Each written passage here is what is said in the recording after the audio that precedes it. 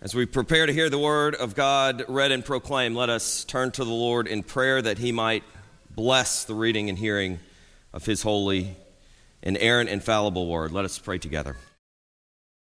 Guide us, O God, by your word in spirit, that in your light we may see light, that in your truth find freedom, and in your will discover your peace through Jesus Christ our Lord, we pray. Amen. Our scripture reading is from the Gospel according to Mark chapter 12, verses 1 through 12. Hear the word of the Lord. It is written, "And he," meaning Jesus, "began to speak to them in parables. A man planted a vineyard and put a fence around it and dug a pit for the winepress and built a tower and leased it to tenants and went into another country. When the season came, he sent a servant to the tenants to get from them some of the fruit of the vineyard. And they took him and beat him and sent him away empty-handed. Again, he sent to them another servant, and they struck him on the head and treated him shamefully. And he sent another, and him they killed. And so with many others, some they beat and some they killed. He had still one other, a beloved son.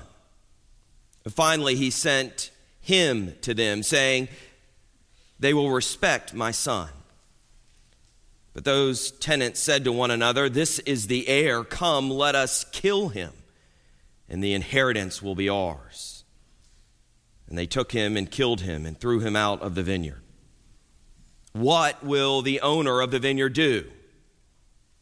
He will come and destroy the tenants and give the vineyard to others. Have you not read this scripture? The stone that the builders rejected has become the cornerstone. This was the Lord's doing, and it is marvelous in our eyes.' And they were seeking to arrest him, but they feared the people, for they perceived that he had told the parable against them. So they left him and went away. The grass withers and the flower fades, but the word of the Lord endures forever. Thanks be to God. Amen. Those of you who were in Sunday school this morning or have been following along through Mark's gospel know a little something of the context in which Jesus tells this parable of the tenants, as it has been known. After coming into Jerusalem, Jesus did not shy away from those who opposed him, specifically the religious leadership of Israel, but rather he confronted them head on, beginning at the very center of religious practice in Israel, the temple. Brother Don gave some very good explanation and insights this morning in a Sunday school lesson on the cleansing of the temple and the cursing of the fig tree, the passages immediately preceding this one. But there's a passage between this morning's Sunday school lesson and our sermon this morning that shows that the chief priests and the scribes and the elders are ready for Jesus when he arrives at the temple again the next day after its cleansing. They confront him and ask him by what authority he is doing these things. What right does Jesus have to act with power in the temple? But Jesus is wise and puts his interrogators into a bit of a pickle by questioning them instead, telling them that if they answer his question, he will answer theirs. And his question was this: was the baptism of John from heaven or from man? You see, this is very clever on Jesus' part, because the religious leaders didn't want to expose themselves by saying it was from God, because they knew that they had not believed John's message. To say that he was from God would have been to say that he was a prophet truly sent by God, but they had not listened to him. They had not obeyed his call to repent. But they also did not want to say that John's baptism was from man, because the people held that John was a prophet from God. And the religious leaders certainly did not want to upset the people. And so they evaded Jesus' question as expected, and therefore Jesus refused to answer their question, but rather offered them this parable instead. Now, we might miss the reference in this passage, but it is almost certain that the religious leaders would not have missed it. The parable is not simply a story rooted in everyday life of first century Galilee, depicting the inevitable tension between these absent landowners and the dispossessed, hungry peasantry who cultivated the land as tenant farmers.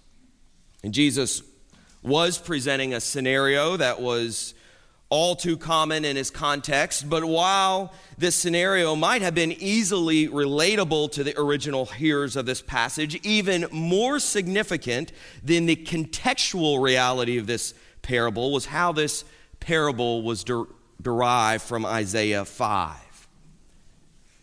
It was an allusion to what is known as the Song of the Vineyard, which speaks of God planting a vineyard, replete with a hedge, a watchtower, and a pit for a wine vat. Does that sound familiar? The vineyard in Isaiah 5 only produces wild grapes, though, so it's destroyed. So Jesus takes Isaiah 5 and he marries it, as Sinclair Ferguson says, to this present-day situation of absent landowners and tenant farmers who worked the land in the owner's absence under a contract. The result of this is that whereas previous parables were meant to veil Jesus' message to those who had not been given eyes to see or ears to hear, as we find in the parable of the sower in Mark 4, this parable was actually meant to be understood to some degree. So perhaps the religious leaders didn't pick up on the fact that the messengers that the owner sent ahead of his son, who were killed and beaten, were the Old Testament prophets, but there was little doubt that they understood who the owner's son was meant to point to. It was Jesus. Jesus was telling them that he knew what their intentions were to destroy him. But think about what else he's telling them here. He's not only reminding them that the vineyard was not theirs, it was not Israel's, it was God's. He was identifying himself as the son of the owner who had been sent by the owner to receive the fruit rightfully belonging to his father. And in identifying himself in this way, he's claiming not only to be a representative of his father, but also the rightful heir of the vineyard. He's not simply like the slaves who had come before him, simply bearing a message from their owner. He came as something much more. And finally, he was telling them that their plan would have horrible consequences. Disaster was coming for them. The owner would return and kill them and give the vineyard to others, which is a clear reference to the Gentiles. Remember, Jesus had just condemned the temple for its failure to include Gentiles, saying, "Is it not written, my house will be called a house of prayer for all nations."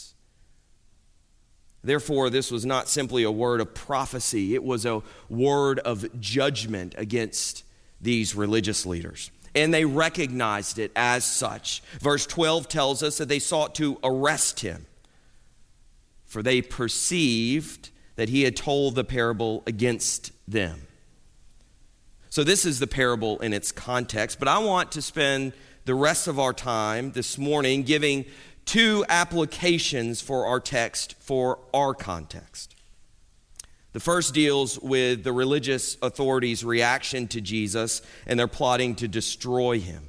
Jesus delivers this parable of judgment against the authorities because of their opposition to him. but also because they had been unwilling or unable to produce the fruit that was due to God from their work. You see, they were responsible for being good laborers in God's vineyard.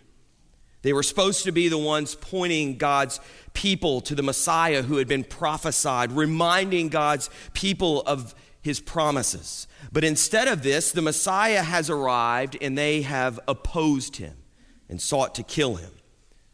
For they had not been good and faithful tenants, but they were using the vineyard for their own purposes.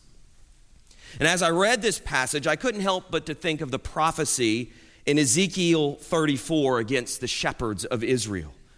These shepherds were supposed to care for and to protect God's flock, his people, but they had done the opposite. They were slaughtering God's sheep. They were not feeding them. They were allowing wild beasts to come in and attack the sheep. They were not binding up the weak and injured sheep. Now, just to be clear, those who are being called shepherds in the context of Ezekiel 34 were the kings of Israel. But God promises in Ezekiel 34 that these bad shepherds will be replaced with a good one from the Davidic line, and that God himself will seek out and rescue his sheep. It's a clear prophecy to the coming Messiah, to Jesus Christ, who declares himself to be the good shepherd, who is the Davidic king that was long awaited, but who is also fully God. I would like to suggest, though, in the absence of kings for the past several hundred years of Israel's history, the religious leaders had become the sole shepherds of God's people.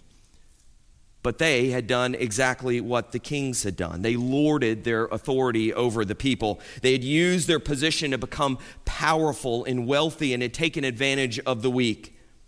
They had stacked law upon law, making their teaching an oppressive burden to God's people. They had failed to feed God's flock, to protect them, to lead them in correct obedience and worship of God. And now Jesus was here revealing their mismanagement, their misuse of power and authority, and he was standing in judgment over them.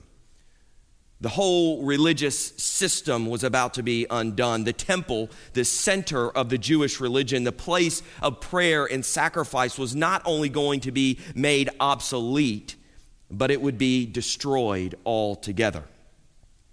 It would be replaced by a community of people who would gather in prayer and worship all over the world. For God's desire has always been for the nations. So now he would no longer primarily dwell in one place, but would dwell in the hearts of all of his people. They would become his temple.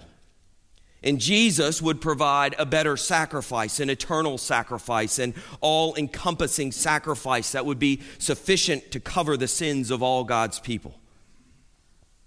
But in this new covenant that God was making in Jesus Christ, he would still send shepherds to his people, under-shepherds, who would serve under and in the example of the chief shepherd, Jesus Christ. Sees under shepherds who would provide his people humble leadership and serve as overseers of this new covenant community. The problem is, as the New Testament will make abundantly clear, some who come claiming this title were not God-ordained leaders. They came not to seek and save the lost sheep of God's fold. They came not to care for God's flock, not to feed them, not to bind up the weak, not to warn the proud, not to protect God's flock from wild beasts. Rather, they came with their own self-interest in mind. They came with their own agenda. They came seeking power and authority. They came to lead God's people astray, as Jesus will later warn in Mark 13. The writers of the New Testament warned the church of these false leaders. These warnings come from Luke in Acts, from Paul, from Peter, from John. And as it says in Titus, they profess to know God, but they deny him by their works. They are detestable, disobedient, unfit for any good work. Beloved, This passage stands as a reminder and a warning to us that there are religious leaders who say they are of God but stand in opposition to Jesus Christ. Therefore, beware of those who are preaching and teaching a gospel other than what you have received in God's word.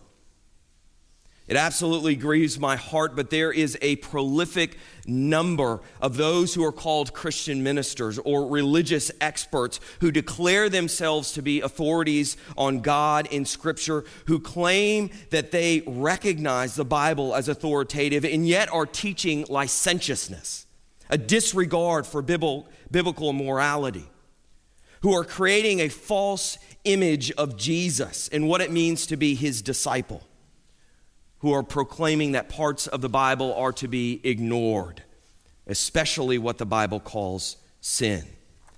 There's an attempt to reframe sin, to redefine it as something other than an offense to God. It's all over the internet. It's all over so-called Christian literature. It's in the news. And it's done with very persuasive rhetoric, often appealing to love, often playing to emotion, arguing that we have misunderstood the Bible, have followed misinformed traditions, have projected our own prejudices upon God. Just recently, I read an article written by an ordained minister in another denomination, doesn't matter which. It was published in the official news outlet of this denomination. It was shared by a Christian woman I know. Was labeled by her as thought-provoking. Here's how the article began. I'm quoting. One must be careful in using the Bible as a source of moral standards. First sentence. Throughout history, the Bible has too often been used to justify one's own moral preferences rather than to seek God's will about human behavior. The Bible has been quoted to support slavery and segregation. The minister then goes on to remind his readers that the Bible affirms, that's his word, not mine, Abraham's sexual relations with Hagar and condemns eating shellfish and wearing cloths of two different fabrics. Sound familiar? If you were here a few weeks ago for John's sermon on Mark 7, then you recognize this argument. Anyhow, finally he gets to his point. The author comments that before he gets to his point, he comments that when he was a boy, playing cards, dancing, and drinking alcohol were prohibited in the name of Christianity. And now, after he suggested with very little subtlety that those who hold to certain moral standards should be lumped in with those who ignorantly use the Bible to support slavery and wrongfully follow the Old Testament prohibition of eating shellfish, we come to his intended target. He states, quoting again, "Today, all those things are permissible even by religious people, showing that moral standards do evolve." That brings us to the question sharply dividing the Christian community in our time. How are we to think about and act toward the LGBTQ community? He answers his own question in a very predictable way. But beloved, this is not an issue of the LGBT community. Don't be distracted here. The issue is, as the author presents it, how are we going to read and interpret the Bible? How are we going to read and interpret the Bible? And after he tears it down and presents it as unreliable, he will then try to present you with an understanding of God from the Bible, which he wants you to believe is reliable. The problem is he isn't presenting you with the God of the Bible. He's using trickery. He's trying to get the reader to abandon biblical views of morality by equating the moral law with the Old Covenant dietary law, by shaming the reader into believing that following a biblical sexual ethic is somehow hurtful to your neighbor and a violation of God's command to love your neighbor. He's presenting you with half-truths, or rather twisting truth and perverting it. And we need to see it for what it is. Dearly beloved, this is not simply an attack on Scripture. It's an attack on Jesus himself, who is the Word of God. It's an attack on Jesus, who, as we have seen in Mark 7, declares all foods clean, even while condemning the entire range of sexual immorality as defined in Old Testament moral law. He doesn't present this Jesus, though. Are you following me? At its core, this issue is not an interpretation of moral law. The issue is Jesus. There is difficulty accepting sin as God has defined it, because there is difficulty accepting Jesus as he has been revealed. Therefore, the issue is a Christological one. All the issues facing the church today, I would argue, are Christological in nature. They're about Jesus. Jesus asks, "Who do you say that I am?" Who do you say that I am? It isn't good enough to say he's Lord and Savior and then openly reject his teaching on a specific aspect of discipleship. The preceding passage in Mark, as we've already discussed, shows that the religious leaders realize that Jesus has authority. The problem is they reject the source of his authority. Rejecting Jesus is rejecting God. Welcoming Jesus is welcoming the one who sent him. But Jesus is operating outside of what they have defined as acceptable parameters. He challenges their authority. He challenges what they have set up as proper obedience, and reveals that they have failed to understand God's law and to teach it and to live it. And Jesus reveals that we don't get to define God's parameters. They are not ours to change based on the current culture, about how we feel about them, or if we understand them or not. They are simply to be obeyed.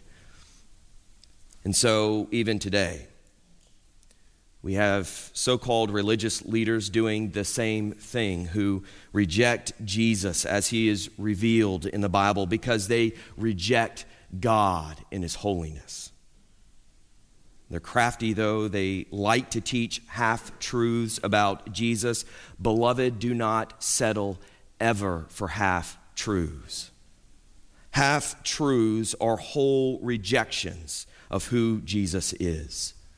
Reject the teaching of anyone who is encouraging the thought that Jesus is anything less than fully God and fully human, as less than the embodiment of God's word, in whom the Heavenly Father is perfectly revealed to us, as less than the fulfillment of the law in the prophets, who try to present you with a Jesus who is tender toward sinners, but not tough on the proud, who not only forgives sin, but confronts sin and calls for repentance. A Jesus whose perfect life lived in obedience to the Father is offered for the forgiveness of sins for the repentant person who puts their faith in his all-sufficient sacrifice, but stands as a judgment against those who reject him and oppose God and his law. That's the Jesus we're looking for. So, beloved, I want to urge you, I want to plead with you, do not be deceived. Do not buy the garbage these peddlers are trying to sell. Flee from those who are calling evil good, even if they bear the title minister. Flee from those who are preaching and teaching things that will not stand boldly upon the truths of Scripture. Flee from those who are evasive in answering questions on the Bible's clear moral teaching, who are quick to offend the holiness of God in his righteousness, but are slow to offend their fellow man. They reveal themselves to be ashamed of the gospel. Flee from preaching and teaching of those who will not affirm the essentials of our faith. They prove themselves to be unworthy to be called ministers of God's holy church. They are wolves in shepherd's clothing. They have come to try to destroy the good shepherd and to steal away his sheep. And claiming to be caring for the weak and casting down the proud, they are only encouraging weak sinners in their sin. They are building up pride, and they are discouraging the humble. Arm yourselves against these attacks, brothers and sisters. Judgment will come on them. But let us at the same time, and this is my second point, let us at the same time not be so quick to believe that the threat is only lying outside of ourselves. It'd be easy here to draw a sharp line between them, the religious leaders of Jesus' day, or ours who show themselves to be in opposition of Jesus. It'd be easy to draw that line between them and us, as though it's not our sin that nails Jesus to the cross. This parable stands as a judgment against those to whom Jesus was speaking, but it serves as a warning to us. Sinclair Ferguson is exactly right that when he states that God's word searches out men's motives and exposes their hearts, and only two reactions are possible. We can see ourselves as we really are, as sinners, and we can repent of our sin and turn to the Lord to find grace, or we can harden our hearts against the one who exposes our sin. We see these two reactions play out in the story of the rich young man earlier in Mark. After Jesus, realizing that this man is idolizing his possessions, calls him to sell all that he has and to give it to the poor that he may become a follower of Jesus, the man leaves filled with sorrow. But that's not the end of the passage. Did you notice the subsequent teaching and discussion Jesus has with his disciples and their response? After Jesus teaches them of the difficulty of a wealthy person entering into God's kingdom, they ask, well, who then can be saved? Who then can be saved? You see, they, maybe surprisingly to us, recognize in themselves the sin that Jesus has just called out in the rich young man. They realize that they too are implicated in this sin of greed, of idolatry of material possessions. It's a moment of clarity for them. But their reaction is wholly different than the young man. In the same manner, this passage in Mark 12 calls us to examine ourselves. God is sending his son to us asking, will you respect my son? Will you receive him? Will you submit to him in every aspect of your life, or will you reject him? Will you deny his authority over you? Will you seek to destroy him because you love the darkness more than the light? Paul reminds us in Romans 11 that for us Gentiles, God has cut off branches that we might be grafted into the vine. He challenges us to consider that if branches original to God's vine were cut off for their hardness of heart, do we believe that God would spare those who have been grafted on? So who do you say that he is? This question is not limited to your views on human sexuality, by the way. Jesus, in fact, has a lot more to say about money than he does about sexuality. In the previous 2 chapters, Jesus has given instruction on divorce, on treatment of children, on greed and the idolatry of material possessions, on pride, on serving others, on prayer, on forgiveness. So who do you say that he is? If he is the Word of God, if he is the Lord, if so, are we obeying his teaching? I think one very easy way to examine ourselves is to ask ourselves if we are offended by what the Bible teaches. And let me explain what I mean by that.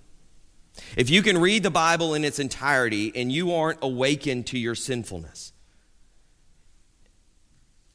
if you aren't awakened to your need, your desperate need to cast yourself at the feet of Jesus Christ to find forgiveness, to find strength for obedience, that you might live a fruitful life pleasing to God, then it means one of 4 things. It means that you aren't reading carefully enough to realize that Jesus is confronting you in your sin. It means that your conscience has been seared, as Paul talks about in 1 Timothy 4, 1 and 2, that you have become so dulled to right and wrong that they are indiscernible to you, that you have warped Jesus from who he has been revealed to be to someone who is agreeable with you in your lifestyle.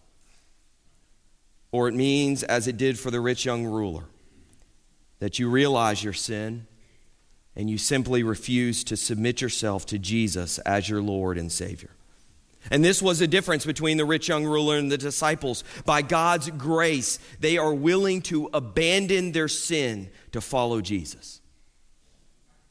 And notice Jesus' response to his disciples' question of who then can be saved. He states this: with man it is impossible, but not with God. For all things are possible with God. Dearly beloved, as we examine ourselves according to God's word, and hopefully as we allow it to hold up a mirror to us that we may truly see ourselves as we are, recognizing the depth of our sinfulness, we mustn't be simply cast into despair. Scripture teaches us that we have all fallen short of God's glory. It also teaches us that while we were yet sinners, Christ Jesus died for us. Don't miss the grace in this parable of the tenants. The owner sends his beloved son. He is willing to spare his beloved son. For God so loved the world that he sent his only Son, that whoever believes in him would not perish but receive everlasting life. The stone was rejected, but it's become the cornerstone. God sent his Son, his beloved Son, to die for you and for me, that we might know forgiveness of sins. He has opened access to himself through this self-sacrifice, and we have been invited into his vineyard not because we are worthy recipients to be called his people, but simply by his grace and for his glory. This is why it is marvelous in our eyes. The point is not to look at what God calls us to and view it as a burden, and therefore to deny the word of God's claim on us. It isn't to try to wiggle our way out of saying it somehow doesn't apply to us. It isn't to reject Jesus as being too harsh. Rather, it's to encourage us to fall at his feet, to admit that we are poor and needy sinners in desperate need of his grace. It's to admit that it is our sin that hung him on that cross, and to allow that to come over us like a tidal wave that washes us right to the foot of the cross, where we can find forgiveness of sins, where we can look on our sin and its consequences and learn to hate it, to despise it, and to love the one who gave his life for us, and to find our life in him. It's to come to him and admit our weakness, that in him we may find our strength.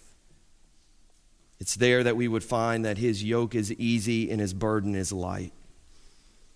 It's to understand that it is impossible for us to be saved by our own strength, our own righteousness, but with God, all things are possible. Thanks be to God, Father, Son, and Holy Spirit. Amen. Let us pray together.